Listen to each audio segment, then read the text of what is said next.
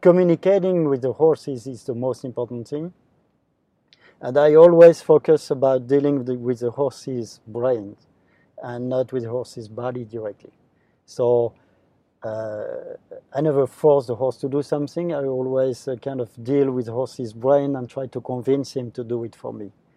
And this is very, very, very important for me. This is the priority number one. It's all about convincing with diplomacy. And when you can convince the horse to do something, then he will do it so much better than if he is forced to do it. Because if he is forced to do it, then he will start to go away from it because it's not fun for him.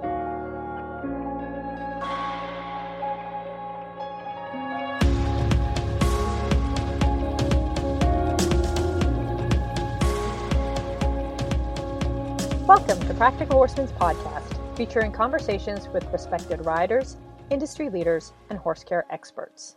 The show is co-hosted by Practical Horseman editors, and our goal is to inform, educate, and inspire. I'm Sandra Olenek, and this week's episode is with French Olympian and World Equestrian Games champion Eric Navet. Eric grew up breaking young horses at his father's farm, Haras de Bossy, in France, and taking them to their first competitions. His father, Alain, was a farmer, breeder, and top-level rider who was named to France's 1968 Olympic team, though an ankle injury from a foal's kick precluded him from going. In addition to learning everything about riding and horsemanship from his father, and training up to 30 young horses each year, Eric, who earned 2 national junior titles, gained international attention in the Junior European Championships, where over 3 years he earned 2 silver medals as well as an individual gold. Eric began competing at senior shows and was selected to represent France at the 1984 Los Angeles Olympics after being partnered with Jetador just 3 months earlier. After that, he and his homebred, Quito de Bossy, enjoyed several years at the top of the sport. They earned individual and team gold medals at the 1990 World Equestrian Games, team gold at the 1991 European Championships, team bronze at the 1992 Barcelona Olympics, and team silver at the 1994 World Equestrian Games. Eric had international success with other horses as well, including a team silver medal at the 1998 World Equestrian Games with Atu de Signy, as well as team gold and individual silver at the 2002 World Equestrian Games and an appearance at the 2004 Olympics with Dalla de Murier. Throughout his career, Eric has won 5 gold medals at the French National Championship. Eric moved to Rancho Santa Fe, California in 2013 to be the personal coach for Grand Prix rider Carl Cook. Fast forward 7 years, and Eric and Carl are the collaborative crux of Pomponio Ranch, mixing old-fashioned horsemanship and looking outside the box for new ways to enhance those methods. You can read more about this in the article Classic Meets Cutting Edge at practicalhorsemanmag.com. I caught up with Eric at the Longines FEI Jumping World Cup Final Qualifier in Wellington, Florida, earlier this year. During our conversation, Eric shared what it was like growing up as a third-generation horseman on his father's breeding farm, competing at the 1984 Olympics at age 25, riding legendary horses Gem Twist and Milton at the 1990 World Equestrian Games, and more. You can read more about how Eric focused on enjoying the moments with Gem Twist and Milton in the article Eric Navet, Mindset Matters, also at practicalhorsemanmag.com. Before getting into our conversation, I first want to thank the sponsors of this week's podcast, ADM Animal Nutrition. ADM Animal Nutrition knows that equine athletes require specialized nutrition to perform at their optimal levels. ACEs is a unique amino acid supplement formulated to boost muscle and tissue recovery, to support optimal muscle repair, and to promote fitness. Give your equine athlete the nutritional support he needs to excel in the show ring. Feed ACEs, an amino acid supplement from ADM Animal Nutrition. Learn more at admequine.com. Now, let's jump right into our conversation with Eric, where he talks about growing up and riding at his father's farm. Oh, I have the best childhood you can imagine. Yes, I'm from a multi-generation horse people because My granddad was the first one to breed sport horses, but before him, it was all farmers in the family. So at these times, old times, the farmers always had the horses for the farm work and also to travel with. So there were always horses in my family. And as a kid, I was put on a horse before I was able to walk. So it has always been so natural for me, to ride horses. Like other kids, just walk and then bike. And so then when I was very young, I got on ponies just for fun, and was with my brother. We were riding pony all day long. We work on the seat very early because we rode them with no saddle. We did everything with them. So I think I got a good seat on a horse from that. Right, the balance you would have to have. Exactly, seat and balance. How did working with your dad and riding the young horses impact you as a rider and trainer? That is very interesting and very important question because I got a lot of experience on young horses because I was exclusively riding young horses when I was young, and except for one horse because my dad had a pretty big breeding operation, like he had always between 40 and 45 brood mares. So we bred a lot. So we had a lot of babies, and my job was to break up the babies when they were 2.5. Always all of them when we were 12 and a half, and I broke all of them myself. Like 30 of them every year. Wow. And I get the young ones, ready for the 4-year-old the 4-year-old shows. That I started training them when they were 3.5. And then get them ready to show as 4-year-olds, and then we sold most of them and when they were 4, 5, and 6. After my 18 of age, I just did the young horses, and so I went to the show and I showed 15 horses a day, and I did so many rounds, and that's where I got my experience, and. It's like any other sport. The more you practice, the better you feel, and the more self-confidence. You get the self-confidence by practicing. Mm-hmm. And I had the chance to practice a lot in the ring because I had so many young horses. Mm-hmm. So for me, showing was just a normal thing. Right. Did you know at a young age that you wanted to compete at a high level? I knew at a young age that I wanted to be around horses all my life. I never had any question about that, and from my young age, I loved the horses and I loved the sport. So I was sure what I was going to do, but I was not thinking about big things. I was thinking about this lifestyle around the horses. I love the horses. I love to ride myself. I like training. I love riding every day. It's not only about competing. So I didn't even think about getting to the high level. Mm-hmm. I was just enjoying what I did. Moving on to the horses, who are some important or influential horses in your life, and what were they like? So obviously the first name that comes to my mind is Quito de Bossy. My dad's farm's name was Bossy, Le Haras de Bossy, and Quito de Bossy obviously was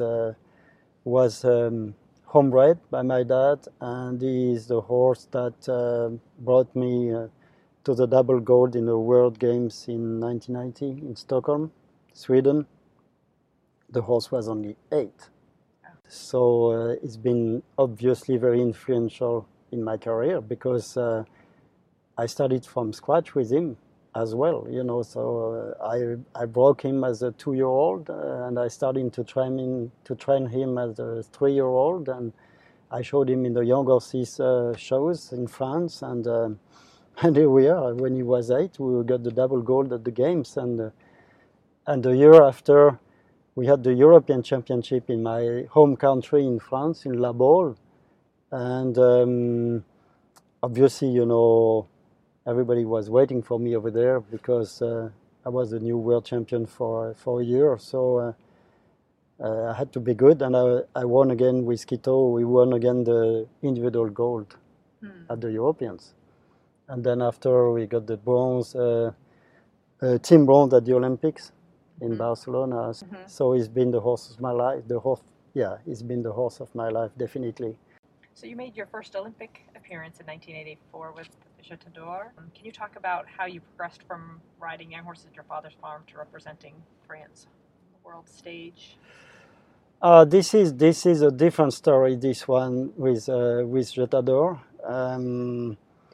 Yes, that was in the year 1984, and the Olympic Games were in LA, Los Angeles, and I was not thinking about that because I didn't have a horse for the Olympics, and I was young. I was 25. I was more involved in my young horses business at this time, and I was far from the high level. So what happened is very particular. What happened is that I got for the first time in this horse 3 months before the Olympics, just to try, and because the usual rider, Hervé Godignon, was a famous rider in France at this time, was a professional, and at this time the Olympic Games were only for amateur riders. And what was the difference in between amateur and professional at this time is just that if you had an official sponsor with a brand name, you couldn't show in the Olympics. And Hervé Godignon was sponsored by the Moët & Chandon, Champagne, Moët & Chandon.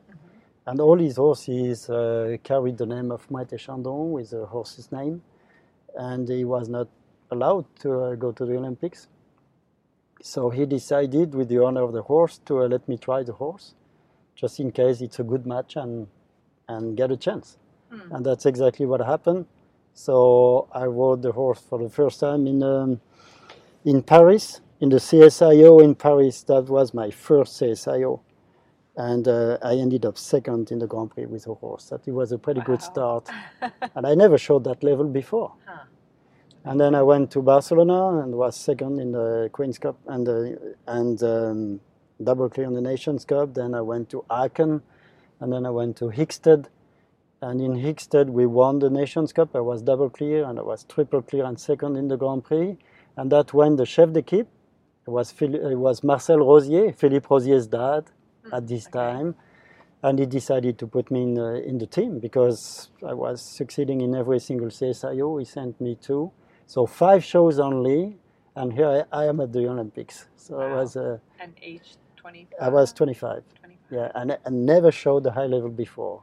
How did you even handle it? I must say it was a fantastic match with the horse right away. And I felt so good with the horse. This horse was so scopy. He could jump a house, and I felt very confident. And he was very well educated by Hervé Godignon. And I felt it easy, so why not?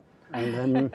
But that was a great experience, obviously, for me as a 25-year-old and far from the high level 3 months before. Right. It was kind of like a dream.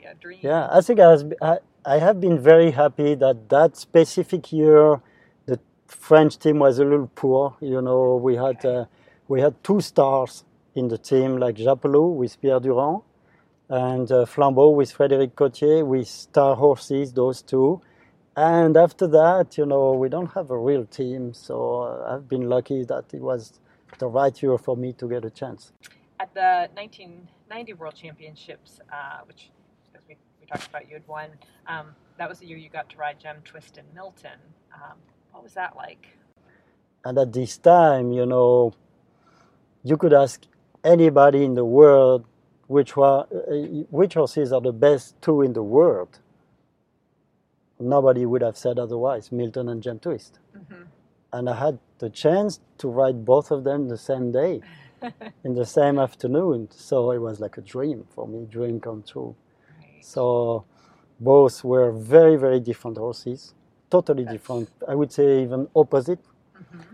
But it was such a treat for me, and it was a great match right away when I got on both of them and have my 2 minutes before getting in the ring. It was like a dream. Really? And the course, I remember both rounds, of course, it's still have them in my mind, in my brain, but I would say both of them were totally different, but with both of them, it was a great, great trip. And even though it was the World Games, the World Championships with a lot of pressure, I decided not to take care about the result, but just enjoy, because I knew that it was the only chance on my life to ride these two horses the same day, to have this opportunity. So I ended up forgetting the championship and just enjoy riding these horses. And I was clear with both of them, but it was much more about the trip, the pleasure, the enjoyment than the pressure of a championship. So I'm very, very happy that I could do that. Right. Mm-hmm. People talk, especially these days, about living in the moment, being very mindful of the moment, and that's what it sounds like. Absolutely. I didn't want to, and I told myself, when I knew I was in the last four and those two horses were in, right from the beginning, the night before, I told myself, I don't want to ruin this moment because of the importance of the result. I just want to enjoy riding these horses. For me, it's even more important than the result. And I think that helped me a lot to put the pressure on the side and enjoy the moment. I guess, and that might lead into this question, did you have a routine before competition? Like we talked a little bit about whether you get nervous and how you handle it, but yeah, I think that the best way to erase the pressure and to get nervous is to get the self-confidence. And how do you get the self-confidence? You get self-confidence by practicing and showing. And I think that the more you trust yourself, the less you get the bad stress. Because at the end of it, what is the stress? The stress is the lack of confidence, the lack of self-confidence. That's where the stress comes from. So, if you trust yourself, and you get that only with a lot of experience. But some people get it earlier, some people get it later.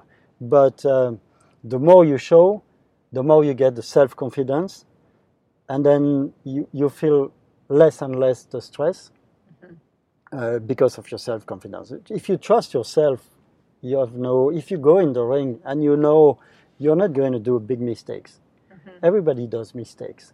But you feel, okay, it still happens, but you feel that normally you're not going to do a big mistake. When you are at this point and you feel that, then you don't feel the stress that much. So what doesn't depend on you is it a good day? Is it not a good day? You have lucky days and unlucky days. So sometimes it's like it's written that you're going to win and you win. And sometimes it's written that you're not going to win today. And even if you ride well, even if you ride perfect, you have a rail down, and an unlucky rail.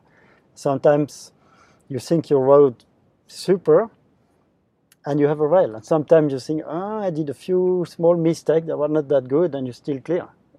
So that's part of the sport. But that's not where the stress comes from. The bad stress comes from. The bad stress, again, comes from the lack of confidence, self-confidence. And it's only showing and showing and showing and showing until you trust yourself. That's the way. But I don't have any tricks, it's just experience. Moving on to, training and teaching, what would you say that your overall training philosophy is? That's a very interesting question. I mean that for me, it's all about communication between the horse and the rider. And I would say for me, the priority number one is to keep my horses happy. I think that the horses have to be happy to succeed, and success comes from there. I give you an example. I never go directly from the barn to the ring, to the arena to work. I don't forget that the horses spend a lot of time in their stalls, and I don't want them, every time they go out of the stall to be ridden, it is just for work. I think they have to enjoy life as well. And I always take them to the trails like 15 minutes before I go to the ring and start my flat work.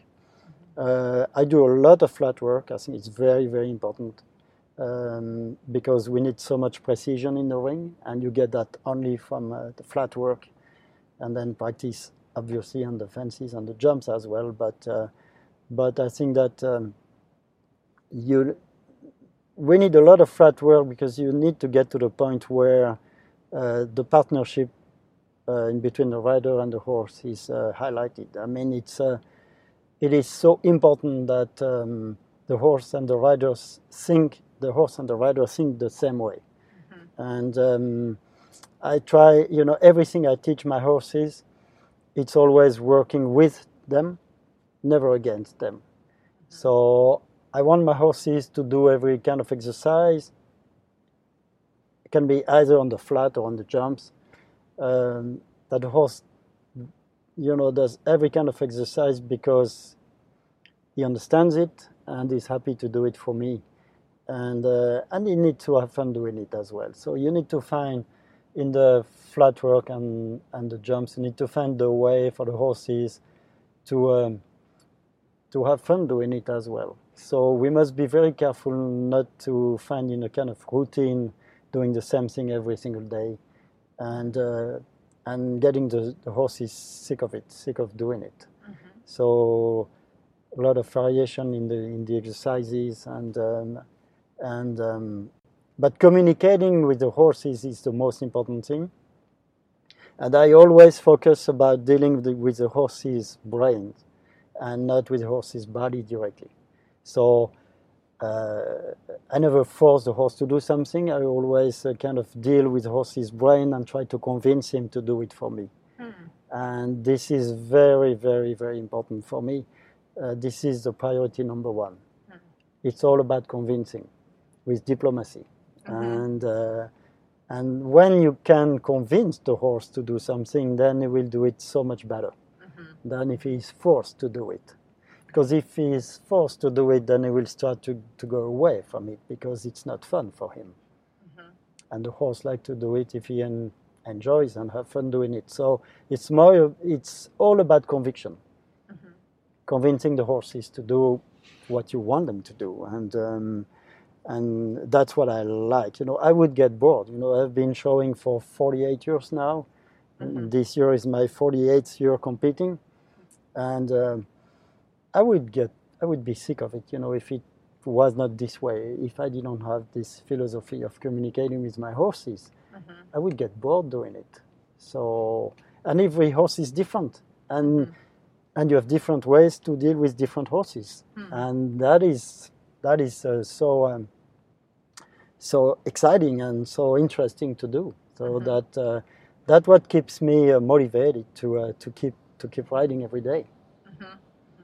So if a horse, and this might be getting too detailed, but like if a horse was having trouble with shoulder in, a young horse, how do you then make it fun, or how do you try to break through, or is that too dependent on the horse, what you would do? I always say, the goal is to get horses execute what they have, what you need on the flat and on the jump, the way you want it. So you have the same goal with every horse, but the way to get to it can be totally different. The way to get what you need, there are so many different ways to convince a horse or to make him understand first what you want, because most of the time horses have no clue what the rider wants, and to make the horse understand what you want, and then when you feel that the horse gets it, to convince it to do it for you. And but there are so many different ways to do it. It's just like if you have to convince different people to believe what you say, maybe you won't use the same words and you won't present it the same way with different people to make them finally understand the thing and execute it if you try to convince him to execute something or to do something. So you won't deal and you won't present it the same way with different people. It's exactly the same with the horses. You know, we have to know them so well that you kind of find the right way for this one, and which can be totally different way with another one, but to get the same result. But you get that with experience, but it's not only experience, it's also a philosophy, like we said. You know, it's also enjoying to do it this way, and not just coercion or forcing the horse to do it. It sounds like you've answered this next question, but in case there's anything else, what do you think makes a good horseman? Yeah, I think it's very important. So this year I talked about the part of the rider's part, but the horseman is not only riding. It's not only about riding. It's also about the knowledge of the horse and everything you get to know about the horses. You know, everything, feeding program, anatomy, you know, everything that you have to know about the horse. You have to be a horseman, not only a rider. And but all that I've been taught by my dad. You know, we did so many by ourselves and so many things by ourselves. You know, like I told you, breaking the horses, and my dad did the castrations himself. You know, he gelded his babies himself, and he taught me to do it. And when he got older, he told me, "Okay, you can do it now." So I gelded like 15 stallions a year myself. Wow! In the indoor, we put a big tarp in the indoor. We sedated them, and put them on the ground, and then castrated them, and it was part of my job. You know, that's wow. That's yeah, you know, I learned a lot from my dad to do everything and know more and more. And then you have to know how about the horse moves, how about it functions, how about you have to know about the anatomy of the horse. But yes, about the horseman side, it's, you know, so much to know. We never know enough about the horses, and it's very important too. So now you moved to California in 2013 to be the personal coach for Carl Cook. What led you to that decision? I would say different things. First of all, Carl's ambition. You know, Carl was very motivated in learning and with the goal to reach the high level one day. And I got to start with Carl when he came to my place. You know, we had a common friend whose name is Ali Nilforishan in California, and Ali told him, "Why wouldn't you go for a little while to my friend Eric Navet in France, Normandy, and start to ride with him a little bit?" So Carl came for the summer to my place. And we got along very well, and he seemed to be happy about what we did together, because then he started to speak to me about coming to California to help him now and then, and that's what I did. You know, the first year. After that, I flew back and forth, and I did both, you know, my farm and my shows in Europe, and some shows and training Carl in California, but I couldn't keep doing that because it's too far. You know, it's a 12 hours flight and 9 hours changing time, and flying back and forth all the time. So we had to take a decision. Carl's family wanted me to move to California. It was a very, very difficult decision for me. Since I had my business, I had my farm, my clients, everything over there. So I was not ready to leave, but in another hand, I wasn't getting any younger, so I was thinking that, okay, the high level now is a little bit less the actuality for me, and also we decided with my wife and our two daughters, they were 13 and 16 at the time, it would be a great experience for the family. It would be a great experience for the girls to go to, another culture, another country, another culture, another language. Mm-hmm. Since they were already bilingual in German and French, because my wife is Swiss German, she always speaks with them in German or Swiss German. The final question, kind of in summary, what do you think has made you so successful? As a rider? I guess, as a rider, as a horseman. I think it's all about,